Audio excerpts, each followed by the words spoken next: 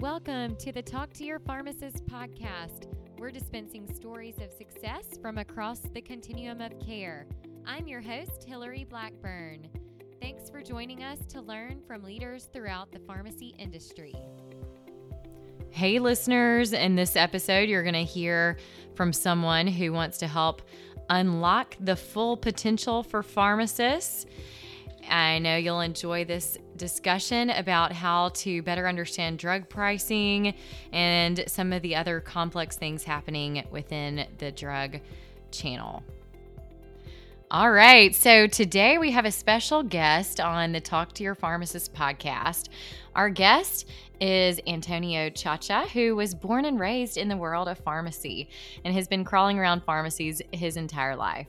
After 3 years as a pharmacy technician and 2 years of pre-pharmacy curriculum, he diverted course, graduating from The Ohio State University in 2007 with dual degrees in communications and political science before moving into the world of association management, eventually heading up government affairs for the Ohio Pharmacist Association, where his data analytics work helped lead state officials to audit and uncover $244 million in hidden prescription drug overcharges in the state Medicaid managed care program. After years of studying the pharmacy marketplace, Antonio became increasingly perplexed and concerned as he saw drug costs spiking while payouts to pharmacies were declining and more drugs were being excluded from plan coverage. Knowing something was being lost somewhere in the middle of an ever-growing transaction, he spent the last several years working to crack the drug pricing code and pull the rug out from what he believes is one of the most dysfunctional marketplaces in the world. Today, he serves as the president of 3 Axis Advisors, a consulting firm that works with Medicaid fraud control units, provider groups, research firms, technology companies, law firms, investment analysts, employers, government agencies, benefit consultants, and private foundations to diagnose and eliminate inefficiencies and inappropriate incentives in the prescription drug supply chain. Within that capacity, he also serves as an advisor to the American Pharmacy Cooperative and the American Pharmacists Association. He's also the CEO and co-founder of 46 Brooklyn Research, a nonprofit organization dedicated to improving the transparency and accessibility of drug pricing data for the American public. Antonio, welcome to the Talk to Your Pharmacist podcast. Hey, Hillary, it's great to be with you. Well, thanks for joining us. And now that our listeners have heard a little bit about your background, maybe you could share any gaps from that intro or maybe a little bit about your personal life. Yeah, I was going to say, I heard all that. And I was like, man, I feel like all I do is chase my kids all day. No, I think that well covers it. I started in pharmacy. I think, I wanted to be a pharmacist like my dad. Mm-hmm. I hit organic chemistry and decided there were better things to do with my life. And, I actually switched to journalism, and, I've always valued what the pharmacist can do. And from my brief experience working behind the counter as a technician, I could see that pharmacists weren't really put in a position to do all the things that I thought were of the best value to the patient in the healthcare delivery system as a whole. And, when I left the pharmacy program at Ohio State, I did not anticipate making my way back. But I was able to catch on with a job at the Ohio Pharmacists Association, and really over time, through no planning, just realized that this marketplace is really, really broken, and we don't utilize pharmacists the way that they should, and a lot of that has to do with how money flows through the prescription drug supply chain. And there's an old quote that is usually misattributed to Gandhi that says, be the change that you want to see in this world. And when I think about what we do, it is trying to fix something that isn't right and putting it in a position where we as consumers, or we as taxpayers and employers, can get better bang for our buck when it comes to how we spend money in pharmacy. That doesn't just mean for drugs. It also means for the services that can and should be provided at a high level by pharmacists. Mm-hmm. Yeah. So, Antonio, I love, your story because you understand pharmacy. You grew up around it, and yet so many of us pharmacists have trouble telling our story. And so having somebody like you that, has experience in communications and a background in political science is just such an asset, because you can help us to more clearly communicate that value. So we thank you that you are, stepping into that role. So, drug pricing, I think that's probably one of the biggest things. Well, it hits because American public is like, oh, these drug prices, even though apparently it's still, less than 10 or 20% of the healthcare spend, but it's top of mind. Insulin spending, this drug pricing, and it's so complex, and that's, I guess, why we've never been able to solve it.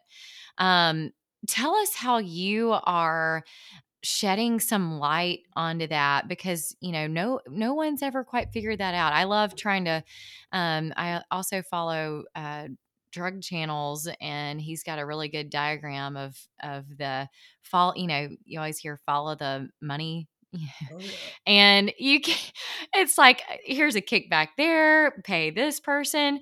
Tell us a little bit more about, why drug pricing has been one of your focuses, and how you have been helping to, just better educate others around that. Well, I don't want to say it started when I was a pharmacy tech, because I was young and I was just thinking about what I was going to do on the weekends. And very rarely did I actually think about, what was actually happening with the dollars and cents at the counter.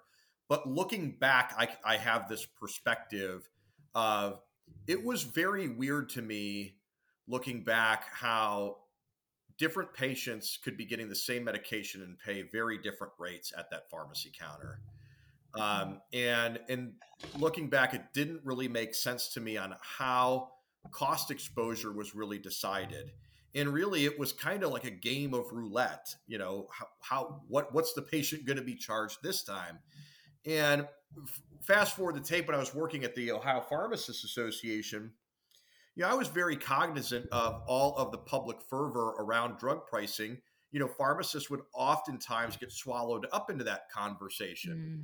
But Mm-hmm. as I talked to pharmacists, those who are working, in the middle of the drug price, what was really fascinating to me was just the collective misunderstanding that even they have of how pricing is created, how even their purchasing works, or how their reimbursements work. I mean, imagine how crazy that is, that the individual, the licensed healthcare professional who we as society say, this is the expert on the drug. The thing that we expect them to know is everything about that drug, how it interacts in the body, how it will interact Mm-hmm. with a certain disease state, how it will interact with other medications, what are best practices for taking that medication, but also look at them as the expert on the price of the drug, because if they don't know it, who the hell else knows about it? And the fact that pharmacists, regardless of practice setting, had little understanding of how pricing worked, to me at the time, I was like, what a failure of our educational institutions. But it's not. It is a failure of our, you could say, our government, our society, to create a system with which it is understandable, so that you don't have to look at the drug channels or map to try and parse out where money goes and where it doesn't go, who's getting what deals under the table or over the table. We have, as citizens, allowed this system to become so convoluted that even the practitioner that is best positioned to understand it doesn't. And so, Mm-hmm. to me, what I viewed was um, a necessary calling. I hate saying calling; it's not a calling. It's it was an impulse to say, if nobody else is going to figure this out and simplify it, maybe we can. And we were fortunate or unfortunate, depending on how you want to look at it, that in our home state of Ohio, there was tremendous exigency to do so because as pharmacists were getting dramatically underpaid in that Medicaid program, the state was Mhm. looking at their books saying, we're paying all that we can. And so somebody had to be exposed and called out for taking money out of the middle and inflating that cost. And we felt the best way to do that was through data. And that's really how it started. There was no plan other than we pay a lot of money for drugs. We deserve to have an itemized receipt for it. Right. Yeah. So let's hit on that. So data obviously has become king, right? I'm so grateful that informatics programs have really been well adopted and integrated into the pharmacy school curriculum. Um, Although I don't think that there's probably quite enough still on the drug supply chain, but that's that. Thankfully, you're stepping in, and others are helping that. But, how did you, start to look at that data? Did you so you've got, this communications background, political science. Did you start working with some, data analysts or what was it? And how have you used that data to help tell the story? Well, so think of it this way, and at the Pharmacists Association in Ohio, and I'm sure this would be similar for other state pharmacy association experiences as well. We tend to live in our own echo chambers, and so Mhm. pharmacists from across the state would gather into a room in Columbus, Ohio, and would tell each other about how great they are and how crazy the system is, and Mhm. very rarely was that message leaving that bubble. My job as a government affairs guy was to carry that message into the Ohio State House. And one of the things that pharmacists would, ask me to go talk about was if they buy a drug for $50 and get paid 30, go fix it, right? That's the PBM ripping us off. And there wasn't a lot of sophistication to that other than anecdotes. You know, I here's a couple claims where I got underpaid. Again, go fix it. And that fascinated me that, a PBM who is paid, billions and billions of dollars to be the experts on the price of the drug could be so wrong when assigning value to that drug. If they don't know it, who then who else does? So I actually linked up with a gentleman by the name of Eric Packman, who was running a small chain of pharmacies in the Dayton, Ohio area, who was non-pharmacist who had an expertise in data analytics, actually came from Wall Street. And there Hmm. was another gentleman by the name of Matt Wine, who actually works for me at Three Axis today, who was a son of an independent pharmacist who was very, very savvy in data analytics. And between them and a few other pharmacists along the way, we were able to start getting a better understanding of how their experience as pharmacies was happening within our Medicaid program. Now that's one part of the problem. You say, okay, I could walk into a state house and tell them, hey, these six-figure salary earners are getting underpaid. That's only going to take you so far. So the question then became, how do we provide context beyond, oh, pharmacists are getting underpaid? Well, we were able to find on CMS's website two data sets that really were instrumental in helping us uncover what was happening. The first was National Average Drug Acquisition Cost, or NADAC, which is an ongoing tracking of the invoice acquisition costs that retail pharmacies pay to put the drugs on the shelf. The other data set was CMS state drug utilization data, which provides a drug by drug, state by state, quarter by quarter breakdown of all the drugs that Medicaid programs are buying and the reported price with which they're purchasing them at. Now, when you stitch all of that together, all of a sudden you have a much better story than, hey, pharmacists are getting underpaid. What you have is what the state is being charged, perhaps what a pharmacy is being paid, and then what the actual costs of the medications are. Now you've got a sandwich and people can bite into that. And what we found was that while the costs of the medications were going down, while the payments to the pharmacies were going down, the state's costs were going up. So imagine if you're the state, you're saying we have a drug pricing problem, but until you have that type of data available to you, you have no idea what the source of that pain is coming from. And by stitching it all together, we were able to show that while they weren't the only ones responsible for the cost, PBMs were becoming a growing cancer within that itemized receipt of drug spend for the Ohio Medicaid Agency. And as we learned, other Medicaid programs across the country. All right. So that's remarkable, some of the things that you've been able to do in Ohio. But what have you seen happening across the rest of the country? After you've created this blueprint, have other states been able to take up this and, uh, you know, make improvements within their own states? So one of the really reassuring things is that, I think for most pharmacists, at least from what I could tell, they've always said, man, how come nobody's paying attention to these PBMs? How come nobody's paying attention to these PBMs? Well, the reality is that they are, especially if you're looking relative to prior experience. Really, 2016 was the first time that PBMs really hit the public ether. And if you recall, that's when Heather Bresch, the CEO of Mylan, started talking Mm, about the complicated pricing that occurred with EpiPens. hmm And that was really when the genie left the bottle. And all of a sudden, we started to have a much more savvy discourse and nuanced discourse around prescription drug pricing. Now, is there mm, still much more to be done? Absolutely. But really, I view that as the public introduction of PBMs into a more common vernacular. And today, they are front and center in Congress when we're talking about prescription drug pricing reform. And my goodness, in state Medicaid programs across the country, everybody is having a laser focus on how to better wrangle the PBM and drug pricing problem. And I put them mhm. together, PBM and drug pricing, because those issues work in tandem with one another. You cannot solve drug pricing without solving PBMs, and you cannot solve PBMs without looking at drug pricing more broadly. So the good news is that we have really kind of leapt forward in terms of public understanding, and in states Mhm. across the country, we're seeing increased pushes for PBM licensure, increased pushes for PBM transparency, and bans on spread pricing. There are states looking at fiduciary obligations, prohibitions on steering, looking at opportunities to really curtail some of the poor incentives that PBMs have to add unnecessary cost and hassle into the system. And that reckoning continues even in our home state of Ohio, where all this disruption has started.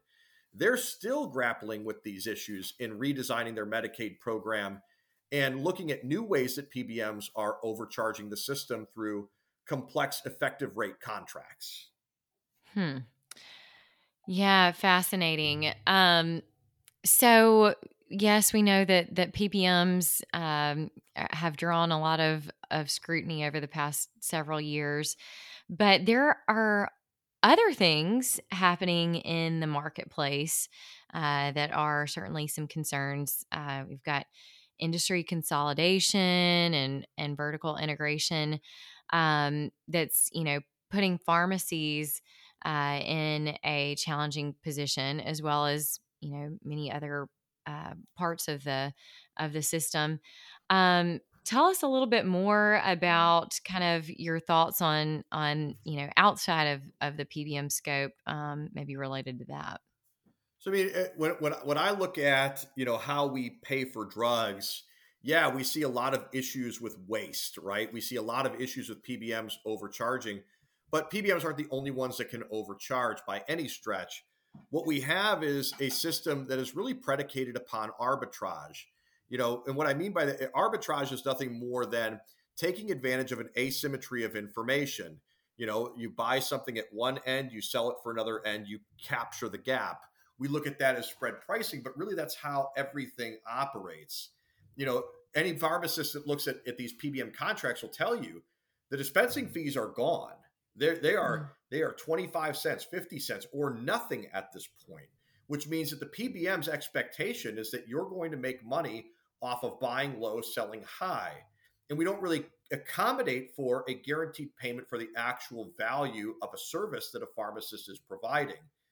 Unfortunately, what that means is that we have a system that is predicated upon filling more prescriptions, filling more of them, and filling them faster and faster, which gets us into the conversation around workforce issues in pharmacy. Right now, the incentives are aligned in such a way that everybody from the pharmacy to the wholesaler to the drug maker to the PBM now all make money off of buying low, selling high, and doing that as much as you possibly can. Well, that doesn't fit with the actual value that I think a pharmacist actually offers to the system. You know, we are looking at a healthcare delivery system. We're trying to evolve into a more value-based model. And right now, our compensation model for pharmacists is largely fee for service and predicated again on volume and speed. And so part of the reason that I'm very interested in neutering the arbitrage opportunities on the drug itself is because I want opportunity for profit to be more concentrated on the value proposition back to the patient, because I know that pharmacists can do that. And I know that empowered pharmacists do that even better. Those that are well staffed and have time to take care of patients usually end up doing that, but we don't pay for that today. So until we change the way that we pay for drugs, we'll never change the way that we pay for pharmacy. Man, a lot of things to tackle. Ohio has been, leading the way, if you will, as have other states in helping to advance some of these models. Legislation has been passed, but we do have, even though policies are sometimes being adopted, we still have some challenges in the implementation phase. Any tips or guidance that you have on how other states could adopt some of the policies, and maybe get some examples of what's been working in Ohio from your time there? Yeah, as dorky as I could be on prescription drug prices, my real passion is trying to unlock the full potential of pharmacists as healthcare providers. It's kind of crazy looking back to say it was, at least in Ohio, it was 2001 that immunizations, which were just flu shots, had just gotten off the ground. And look how far we've come just 20 years later. Pharmacists are now administering all CDC recommended vaccines. They're looked at as the predominant provider of vaccines. But now we're also looking at long-acting injectables. We're looking at ongoing monitoring, chronic disease management. And one of the last laws I was involved in passing in Ohio before I left was allowing pharmacists to prescribe medications under collaborative agreements with physicians. They allow them to prescribe any medication under the sun in coordination with a physician in managing a patient's chronic disease. And then a follow-on to that was actually getting pharmacists the ability to be compensated for that under state provider laws. And so you can imagine how unwelcome my first ask must have been as I knocked on the doors of United Healthcare and CareSource and Centene and Molina, all of whom were really swallowed up in this PBM mess. And some of them actually having subsidiary companies causing that mess, but basically saying, look, the way that we pay for drugs is one thing, but here you have the most accessible healthcare provider, the second most educated healthcare provider, sitting there, and the only expectation that you have of them is pass the pills across the counter and do more of it and do it faster. What if we pressed pause on that transaction? And now that you have the opportunity that a patient who has, maybe 3 or 4 different disease states, 15 or 20 different medications, do you want to do something more with that opportunity than just shoo them out the door? And we brought that conversation in and talked about, what some pharmacies do, that they're not getting compensated for. We really started to, I think, change the perception of health plans for what pharmacists could really do. And so the ability to compensate them under the medical benefit, like other providers who have similar scopes of practice for particular services, really started to change the course of the frictious relationship that we had with insurance companies at the time, but more importantly, start getting pharmacists to think differently about what pharmacy can be. The challenge in that is that once you're in this machine-oriented model of fill, it's really hard to slow the gears of the machine to pull away and start doing things that aren't just traditional MTM and actually more of an engagement of managing a patient to a goal. And so, and from a tips perspective, and I'll be candid, while we've been very successful in working with some of the largest health plans in the country in getting pharmacists paid for clinical services, one of our challenges has been is that pharmacy has been very difficult to adapt to integrating that type of model into the current one, especially as we see increased complaints about workload and we see more constrained workforce availability in the pharmacy sector, but not just in pharmacy, but everywhere. And so, in order to deliver on this, pharmacies need better financial visibility of how those services will be compensated today and in the future so they can invest in more staff, but then also the integrity of the legacy model of fill also has to be protected in order to build upon that foundation. It's been very difficult to get there, but I will tell you that success has primarily been around how can pharmacies just say, I don't care how I'm going to do it, I'm just going to start doing it. And what we've seen is for the pharmacies that have done that with help from the state association and working collaboratively with the plans, that it's been successful. It's just really hard to hit the pause button and then move forward, right from jump. Mm-hmm. Yeah. Very helpful. So, Antonio, can you tell us a little bit about, maybe what are some of the things that Three Axis Advisors is being engaged on? How can how are y'all really looking to move the needle going forward? What are some of the really exciting consulting projects that you have on the horizon? Well, the big one that we just wrapped up was a project that we did for APCI and APHA. It was a joint project where what we did is we looked at over 1,000 pharmacies worth of data to see, look, pharmacists complain about DIR fees because, yeah, they're unpredictable. They can be a huge cut to the bottom line, et cetera.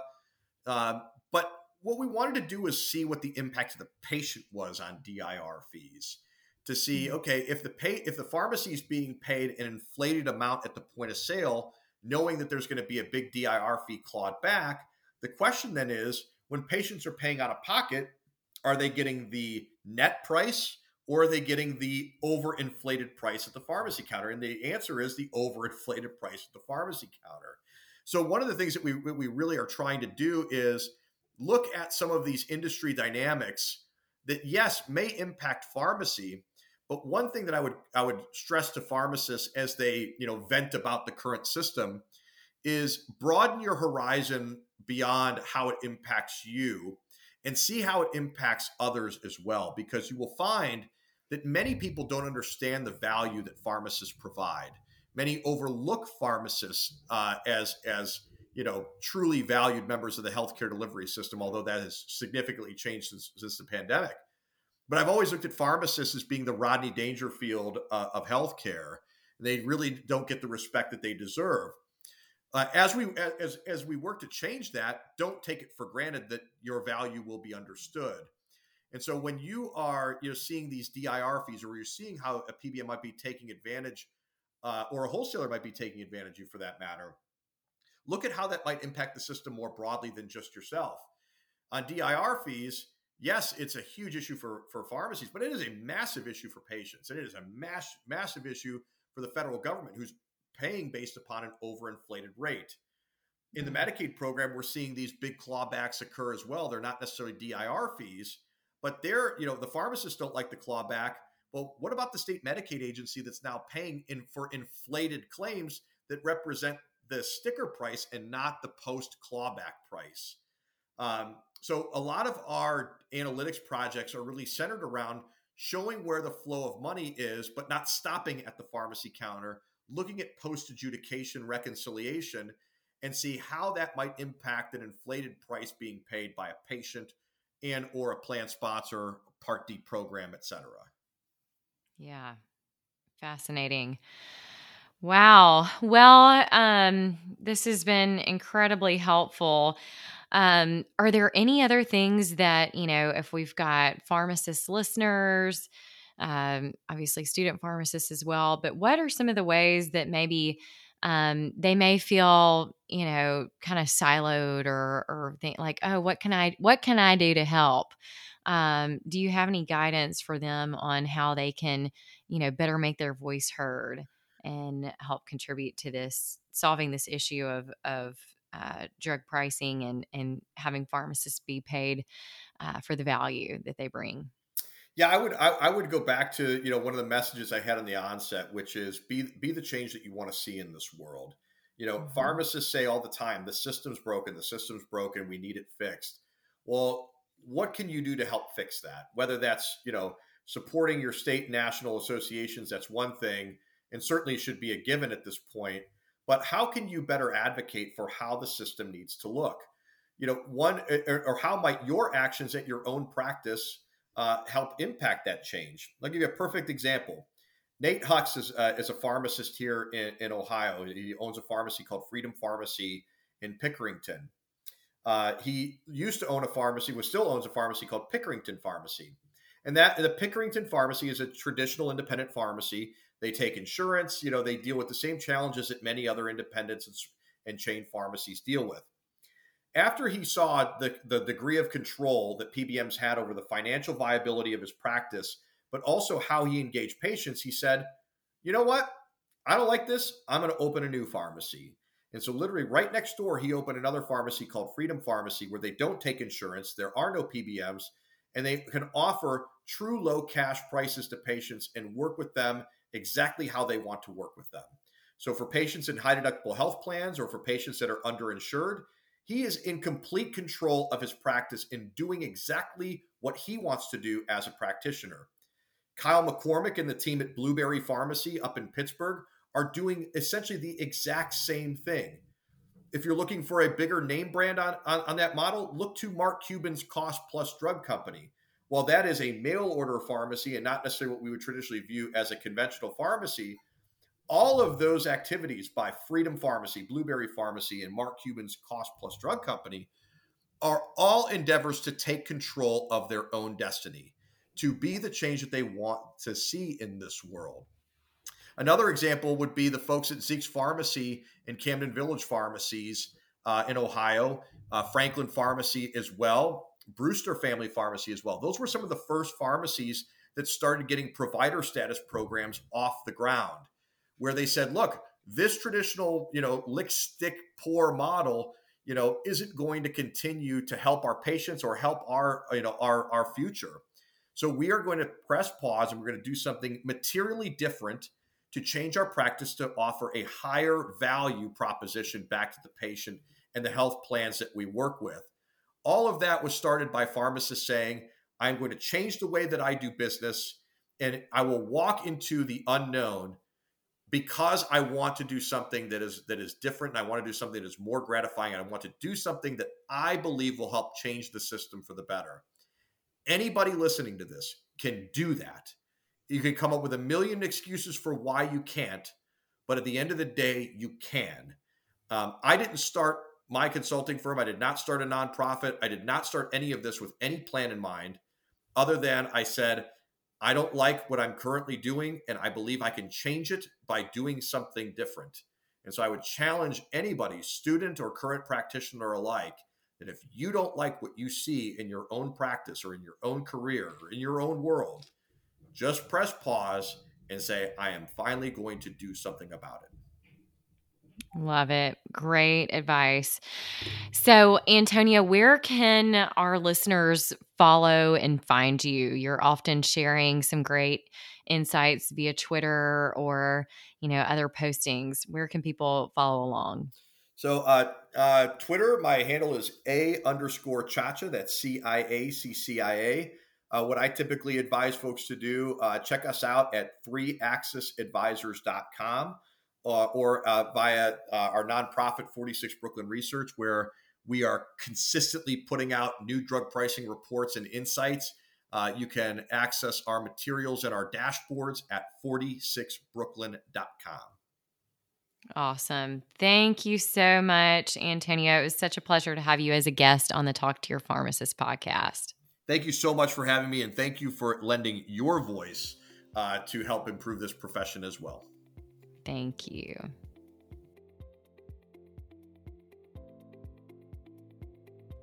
Thanks for listening to this episode of Talk to Your Pharmacist, produced by the Pharmacy Advisory Group.